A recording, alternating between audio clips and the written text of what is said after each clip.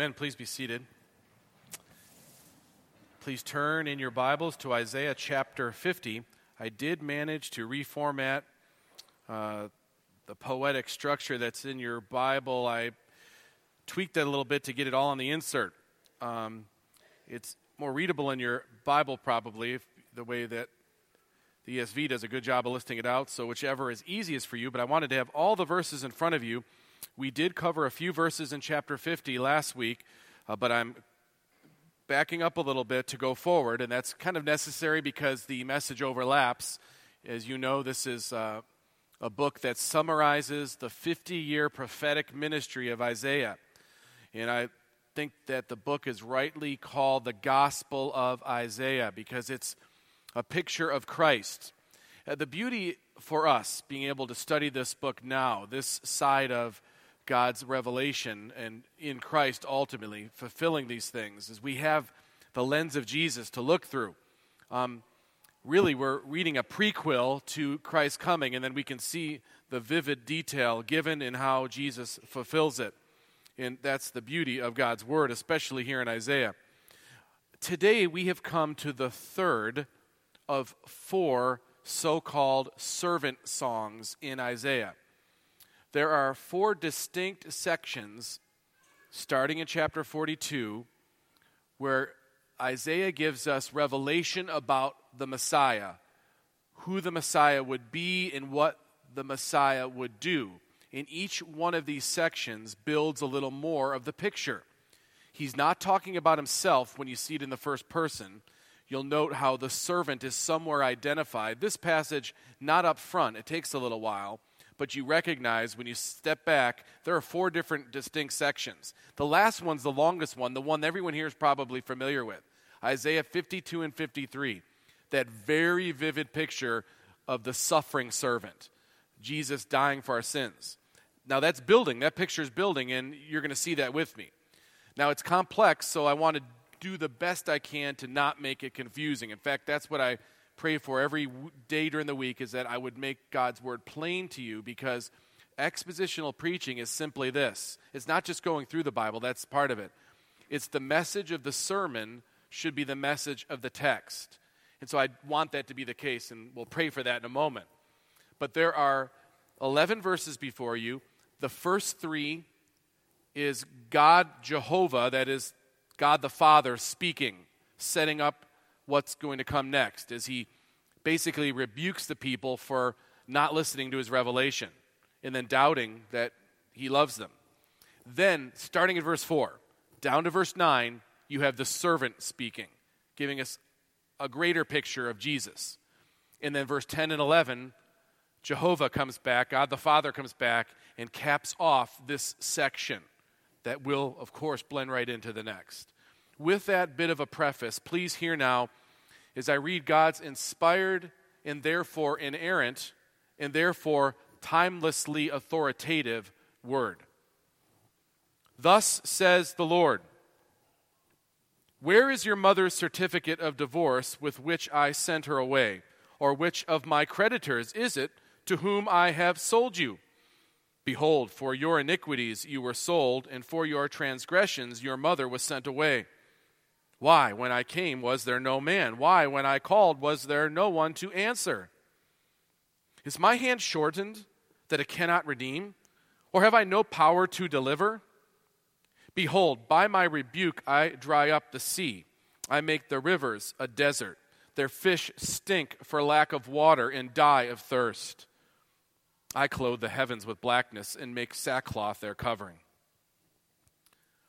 The Lord God has given me the tongue of those who are taught, that I may know how to sustain with a word him who is weary. Morning by morning he awakens my ear to hear as those who are taught. The Lord God has opened my ear, and I was not rebellious. I turned not backward. I gave my back to those who strike, and my cheeks to those who pull out the beard. I hid not my face from disgrace and spitting. But the Lord God helps me. Therefore I have not been disgraced. Therefore I have set my face like a flint, and I know that I shall not be put to shame. He who vindicates me is near. Who will contend with me? Let us stand up together. Who is my adversary? Let him come near to me. Behold, the Lord God helps me. Who will declare me guilty? Behold, all of them will wear out like a garment. The moth will eat them up. Who among you fears the Lord and obeys the voice of his servant? Let him who walks in darkness and who has no light trust in the name of the Lord and rely on his God. Behold, all you who kindle a fire, who equip yourselves with burning torches, walk by the light of your fire and by the torches that you have kindled. This you have from my hand. You shall lie down in torment. Let's bow together as I lead us in prayer. Lord, whenever we read of Israel's despondency, their unwillingness, or rather inability, it seems, to hear. When we read of Israel's sin, it does cut deeply because we know that apart from your saving and sustaining grace, we would be just as despondent, just as stiff-necked, just as rebellious. In fact, these exposés on Israel are just as much an exposé on our condition apart from your intervention as anything else. Lord, fix our eyes on Christ once again, the faithful servant of Jehovah. Deepen our faith in you as a result of the preaching of your word this day. I pray this in Christ's name. Amen. As I mentioned, this is the third of four servant songs in the book. Back to chapter 42, when the first one appeared, we got a little bit of light about who Messiah would be. Who would be the servant who substitutes for the failing servant? You remember the story of Israel is one of failure. God is using Israel to bring forth the Messiah, but Israel's also an emblem of human failure when God gives a standard. We can all relate. We see it in Adam, and we see it again in Israel. And in Adam, there needed to be a second Adam, or those of us in the first Adam would die spiritually and eternally. So God sends the second Adam, Christ, to be our representative. And in similar fashion, as he raises a people, he shows to the people their inability to keep covenant with God, even though God has showered many blessings upon them. And so he raises the faithful servant, the failed servant Israel, the people, the faithful servant, representative of them, the anointed one, Christ. And that's what Isaiah unfolds for us in these servant songs. And in chapter 42 begins to give us a little bit of a picture. Remember what it says there. Behold my servant whom I uphold, my chosen, in whom my soul delights. So he's anointed. That's where we get the word Messiah. And Christ is the Greek word based on Messiah. He is the anointed one, chosen by God, specially picked out to be this servant. Then later in chapter 49, after seeing just an inkling of his potential suffering, that he would be a bruised reed but not broken in chapter 42. Now in chapter 49, the second song, which we're not too far away from, the Lord called me from the womb, the servant says, the body of my mother, he named by name. He made my mouth like a sharp sword. We get more of a glimpse of the prophetic role the servant will play. Now we come to a passage where there's mention of his turning his back to be stricken, more suffering. A fuller picture of Messiah is coming. Remember, when you're first hearing this, that audience is looking for a king to rise up, make Israel prominent again, take on Babylon, show they're God's people. It's king, king, king. It's conquer, it's defeat, it's put off the oppressors. So when this servant of Jehovah is spoken of, they're seeing through that lens. They're hoping through that lens. They're not seeing the greater message of their sin and their need for a substitute yet. Because this servant of Jehovah will not just be another king. He will be the king. He will not be just another prophet like Isaiah. He'll be the perfect Word of God. And little do they know, but yet will unfold, he won't just be a priest. He'll be the great high priest who offers himself as a sacrifice. The perfect picture of the prophet, the priest, and the king is coming to us in Christ. We can look through the New Testament and know it.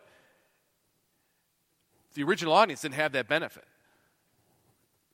What we have pictured for us is the message we need repeated again. That Christ, the servant of Jehovah, he's everything we're not. Look at the descriptors that the servant has for himself, and you'll see it's the antithesis of what we are.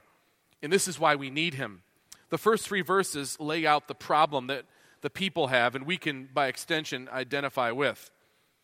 In a sense, you have, as Franz Delitzsch put it in his commentary, Israel's self-rejection is evident in these first 3 verses. And then in the verses that follow, you have the steadfastness of the servant of Jehovah. In these first verses, last week I accented that despite man's inability in his waywardness and his rebellion, God is still powerful enough to redeem. And this is what God lays forward. Even though they think that he has rejected them, he says to them, verse 1, "Where is your mother's certificate of divorce?" In other words, he's not finally divorced them. He is disciplining them for their disobedience, but they're acting as though he has completely cut them off. It evidences how irresponsive we are apart from God's grace. God continues in verse 1, "Which of my creditors is it to whom I have sold you?" Now it causes us to pause because God owes nobody anything. So he's saying, you're still mine. Behold, for your iniquities you were sold, and for your transgressions your mother was sent away. So in other words, I'm disciplining you, but I'm not finally cutting you off. But the people could not see this. They just thought of themselves as orphan. Why have you forsaken me, God? No spiritual response is evident, despite what God has done for them. It reveals their inability, it reveals their despondency, it reveals a people not only unwilling to respond, but it really seems at the core unable to respond. That is the message you get over and over again. That in and of ourselves, we cannot respond. We cannot hear what God is saying. We cannot listen if we cannot hear, and so we disobey. And it would take a gracious act of God to change that equation, and that's exactly what unfolds. But notice the frustration, if you will, from Jehovah, verse 2. Why, when I came, was there no man? Why, when I called, was there no one to answer? There's no response from the people, no obedience, no adherence, no acknowledgement of God, no hearing and doing what God says. This really reveals to us something we can identify with, our complete lack of spirituality if it weren't for God. If God did not breathe life into us, how would we respond? How would we obey? And not even just the first time that we come to Christ, which has to be a gift from God to have us believe, but every time after that, and every obedience is dependent upon God to give us spiritual sensitivity and understanding and conviction and recognition. And it's evidenced in what we see of the people that they don't have this. And it would be demoralizing, like so many other exposés in Scripture about human nature, it would be demoralizing if God didn't continue the story. And that's why this is the good news of Isaiah, even from a prophet speaking originally to a people about to enter captivity. What a picture we have of the servant as he speaks. Look at verse 4 and following. This is the third of the 4 great servant songs laden in this message of Isaiah. And here we have, unlike us, unlike the people Israel, we have a completely, fully responsive and obedient servant of God, our representative in this sense. Verse 4, "The Lord God has given me the tongue of those who are taught." Now the formula, the Lord God this way, is very unique to the book in this portion, and we know when we read it as a whole, this isn't just Isaiah the prophet speaking. This compares perfectly well with the other servant songs, and we know the description is of perfection, of one completely in tune with God the Father, unlike even the prophets could be of old. "The Lord God has given me the tongue of those who are taught." So he has knowledge from God that he will speak. This is the servant. "That I may know how to sustain with a word him who is weary." So he has equality. I mean, that's a quality given to the Word of God, that it would renew our strength. It would give us flight for our wings. That's words attributed to God. And now the servant is saying, that I may know how to sustain with a word him who is weary. Morning by morning he awakens. He awakens my ear to hear as those who are taught. So this is one who is God's man, God's appointed man, his anointed man. Verse 5, the Lord God has opened my ear, and I was not rebellious. I turned not backward. No man, not even a prophet, could say this. Only the prophet, only the servant. So clearly descriptive of Christ himself, the one who would come from this perspective. When you think about what he's saying, it has to only refer to Jesus. For all the good that Abraham did in his life, and he's upstanding, certainly compared to me he is. But Abraham, he lied, he had sin issues like the rest of us. He could not say what it says in verse 5 about himself, that the Lord God opened his ear, he was not rebellious and did not turn backward. Isaac followed his father's deceitful lead in a few areas, like lying about his wife as his sister. Jacob was a deceiver. We know that. He strived with God on more than one occasion. Moses showed anger and outward rebellion towards God. That prophet couldn't speak these words. Jonah ran from God. So did Jeremiah in some sense. David, a man after God's own heart, struggled with various sins in his life. None of these could say what the servant of Jehovah could say. The Lord God has opened my ear, and I was not rebellious. I turned not backward. Now that would make me listen if I'm in Israel in that time, and I'm seeing what disciplines come upon for rebellion, for not listening, for not hearing.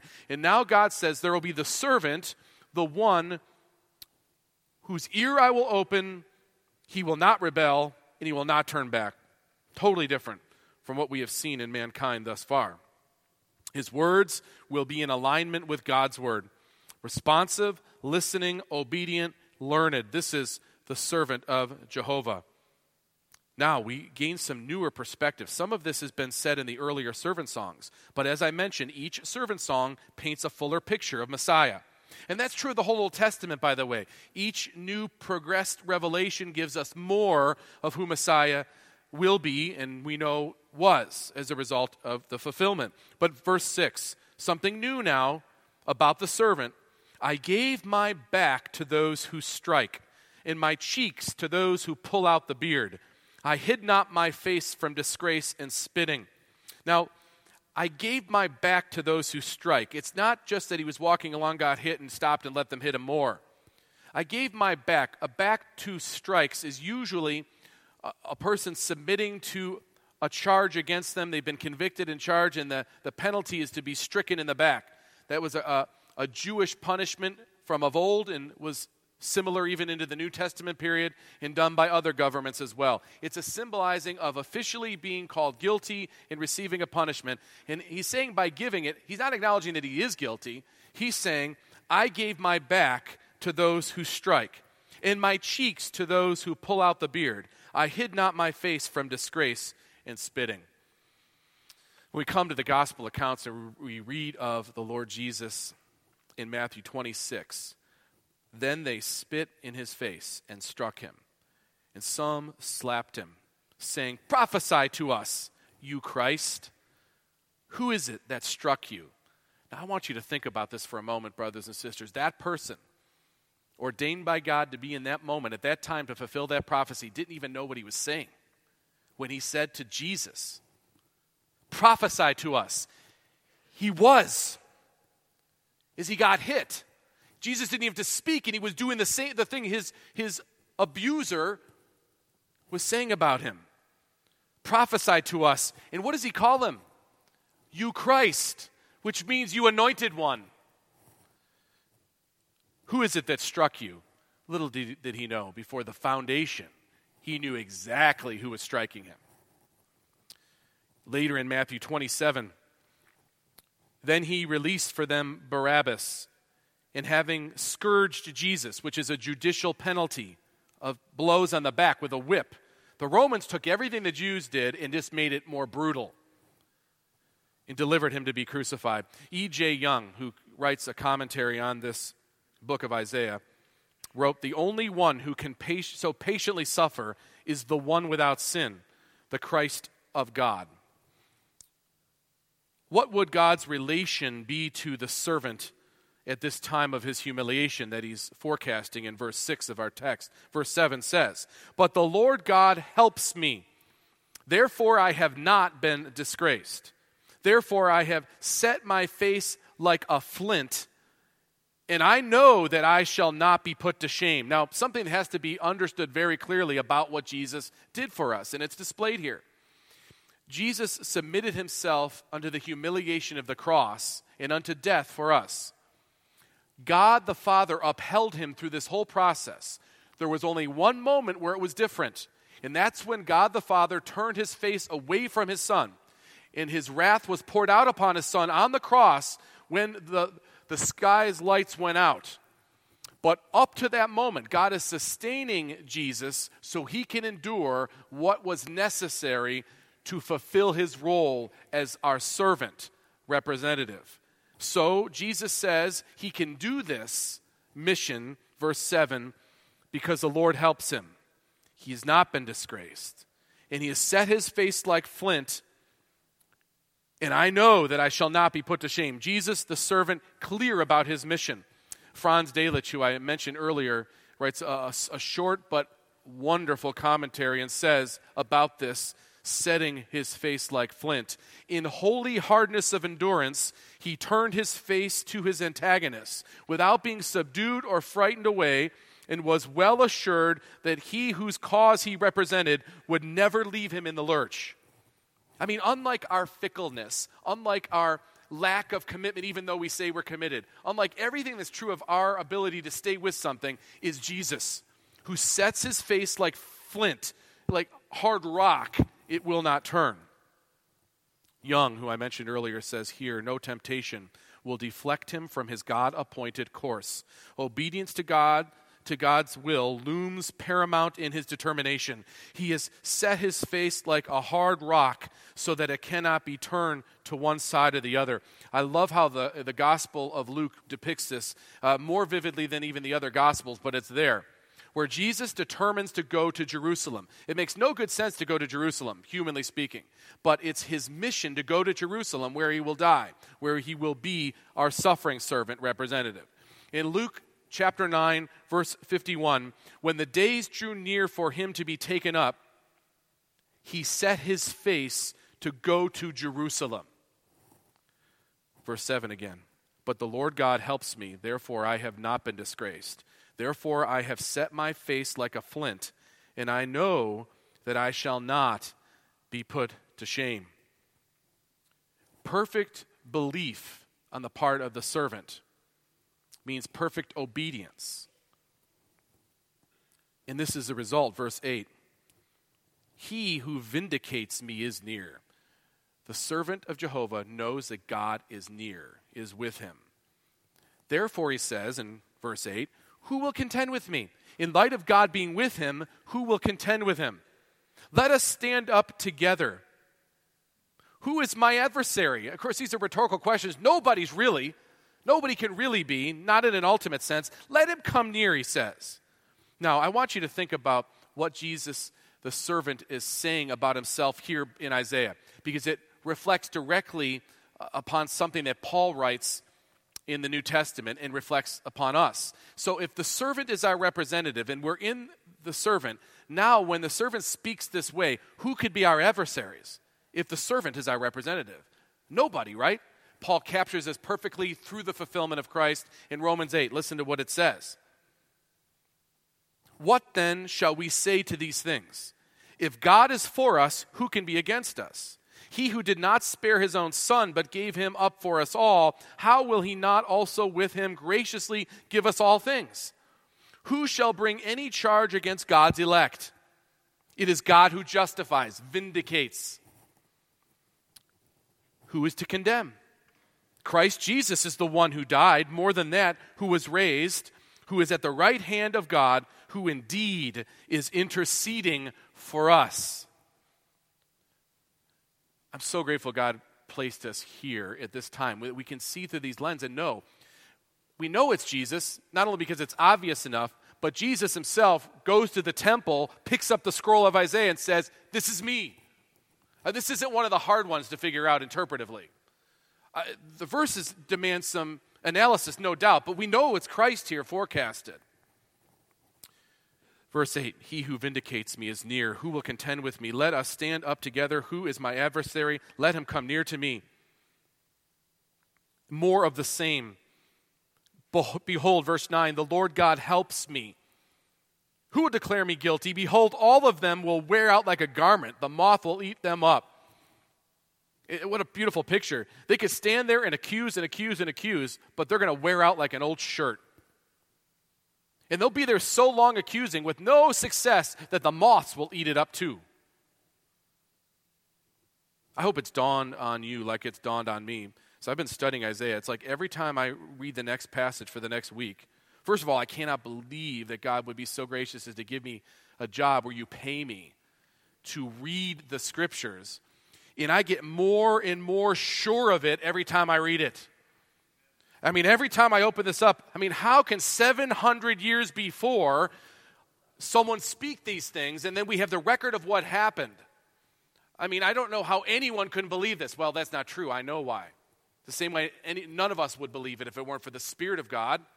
But when the Spirit of God opens your eyes to it, it makes you all the more compelled, I hope, to want to tell other people this. Now, you can't make them believe, but you should not be ashamed of showing them what's here, because there's no other explanation for it but for the Spirit of God superintending over this and it all being true. Verse 10, who among you fears the Lord and obeys the voice of his servant? That's the point. And that's the last two verses where Jehovah's speaking again in light of what the servant has just revealed, what the servant has just said about himself. Now the obvious question from Jehovah to the people who just said that, God, you've forsaken me. So Jehovah says in verse 10, after the servant speaks, okay, who now? Who among you now fears the Lord and obeys his servant? Can you not see that the servant is credible? Can you not see that the servant is worth trusting? Can you not see the work of the servant and trust in that? Knowing you cannot, are you not in awe? That's what it means when it says, who among you fears the Lord and obeys the voice of his servant? Young wrote, the fearer of the Lord is not one in abject terror. That's not the fear we're talking about. But one who reverently and in awe heard before the Lord. They know who's speaking, and it's awesome because of who's speaking. And we listen now. Such godly fear, Young says, manifests itself in obedience to God's commands. That's the picture of the servant for us as our representative. Fear due to our realization that we cannot stand before him as we are. That's how the servant promotes trust. By his example, but by his substitution, we have what we need. And in this way, we obey the voice of the servant. It says further in verse 10, let him who walks in darkness and has no light trust in the name of the Lord and rely on his God. This isn't the usual use of darkness. This is speaking more in terms of trouble in life. If you find yourself in trouble, in dire need of help, desperate, you can't help yourself, when you're in this state, like many felt they were at this time as things were unraveling nationally, they're in captivity. And then years later, when they were in captivity, they're pulling back on the message of Isaiah for strength. And it says, let you who walks in darkness and has no light trust in the name of the Lord and rely on his God. It's a call to faith again, a call to rest upon the promises of God in the servant ultimately pictured here. Verse 11 changes it completely. Verse 10 is speaking to believers who struggle and need to remember where to trust. Verse 11 is not saying the same thing. It takes a little bit of a pause and a slow walkthrough to see what verse 11 is saying. Verse 11 is saying basically this: If you're in darkness and you think you can get yourself out of it by making your own light, you're going to be in trouble. It will not work. Listen, look at what it says, verse 11. Behold, all you who kindle a fire, who equip yourselves with burning torches, walk by the light of your fire and by the torches that you have kindled. This you have from my hand, you shall lie down in torment. If you try to make your own light, if you try to light your own way out of the darkness, you will fall and lie in torment. In the text here in the English, you can't see well, but it says in the original, gird your loins with burning flames. Sounds very painful. And it would be. That's exactly what it's meant to be said. People would, in antiquity apparently, craft, they didn't have flashlights, didn't have headlamps, so if they had to use both hands in the dark for some reason, navigating rough terrain, whatever the case may be, they would craft a torch just long enough to wrap around their belt in the front of them, and it was supposed to light their way, but there could be occasion, often would be the case, where it would catch them on fire, it would burn them. It was not wise, but they didn't know what else to do. They were desperate, and they needed both hands, so they girded their loins with flaming fire. That's what it is. That's what it is interpreted, or that's what it's translated to say, who equip yourselves with burning torches. Walk by the light of your fire. Okay, go ahead and try that, is what they're saying. Go ahead and try that. And by the torches that you have kindled, this you have from my hand. Let me tell you what will happen. You shall lie down in torment. You're going to get burned if you try to light your own fire. When they find themselves in darkness, they look not to God and His servant, but instead they try to light their own fires. And that's this case with so many people striving today. They think they, in themselves, can create light that will help them navigate this life and this eternity, and they are lost. I love what Calvin says about this section. He notes that there's something of irony here, as though the prophet is saying, you have rejected the Lord and kindled your own fire to escape the darkness. Well, go now and take your course of life in that very fire. See how it will come, not to your salvation, but to your destruction. As we close this passage, and you see this picture of the servant as everything we're not, and the reason we need him, and this call to obey the voice of the servant. It reminds me of a New Testament passage among many. I'll say to you, if you want to study the book of Revelation, I know the men in our church are doing so, you will know that you really need to know Isaiah first. Now, I'm not saying stop your study if you don't, but I am saying that so much of what is in John's vision in Revelation is drawn from the language and the concepts and the themes of Isaiah. And some of them are big picture themes, some of them are very detailed. But one theme that keeps coming up in Isaiah is the worthiness of the servant. The worthiness of the servant to be our representative. The desperation we should all feel if we're trying to represent ourselves. The sense that we need a representative. And then you come to the New Testament and see this clearly displayed in Christ. And then especially come to Revelation. As I was reading this about the servant in verses 4 through 9 this week, about Friday, it just kind of struck me something that is pictured in the New Testament that might give us further clarity about this theme. Listen to Revelation 5, the first few verses. Then I saw in the right hand of him who was seated on the throne a scroll written within and on the back, sealed with 7 seals. And I saw a mighty angel proclaiming with a loud voice, who is worthy to open the scroll and break its seals? And this reminds me of God saying in the beginning of our passage, who is it? Why aren't you not listening? Why aren't you responding? Who can respond, essentially? Verse 3 of Revelation 5. And no one in heaven or on earth or under the earth was able to open the scroll or look into it. And John says, John, the writer of Revelation, he says, I began to weep loudly because there was no one found worthy to open the scroll. Whoa, this is awful. The scroll has to be open. And no one could do it. What a terrible state to be in, that not one of us in this group could stand up and open it. And John weeps loudly because he sees how desperate, how hopeless it is. And one of the elders said to me, to John, weep no more. Behold, the Lion of the tribe of Judah, the root of David, has conquered, so that he can open the scroll and its 7 seals. And between the throne and the 4 living creatures and among the elders, I saw a lamb standing as though it had been slain, with 7 horns and with 7 eyes, which are the 7 spirits of God sent out into all the earth. And he went and he took the scroll from the right hand of him who is seated on the throne. And when he had taken the scroll, the 4 living creatures and the 24 elders fell down before the Lamb. Why? Because the Lamb was worthy to take up and open the scroll.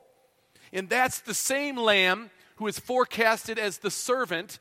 It's the same Lamb who says before God that God vindicates him, that God gives him the words to speak. He's given him ability to obey, and he has obeyed perfectly and represented us, and he is worthy. We're not, and that's desperately depressing when I read of Israel. And it's depressing not because I'm judging them, because that's exactly what I would have done.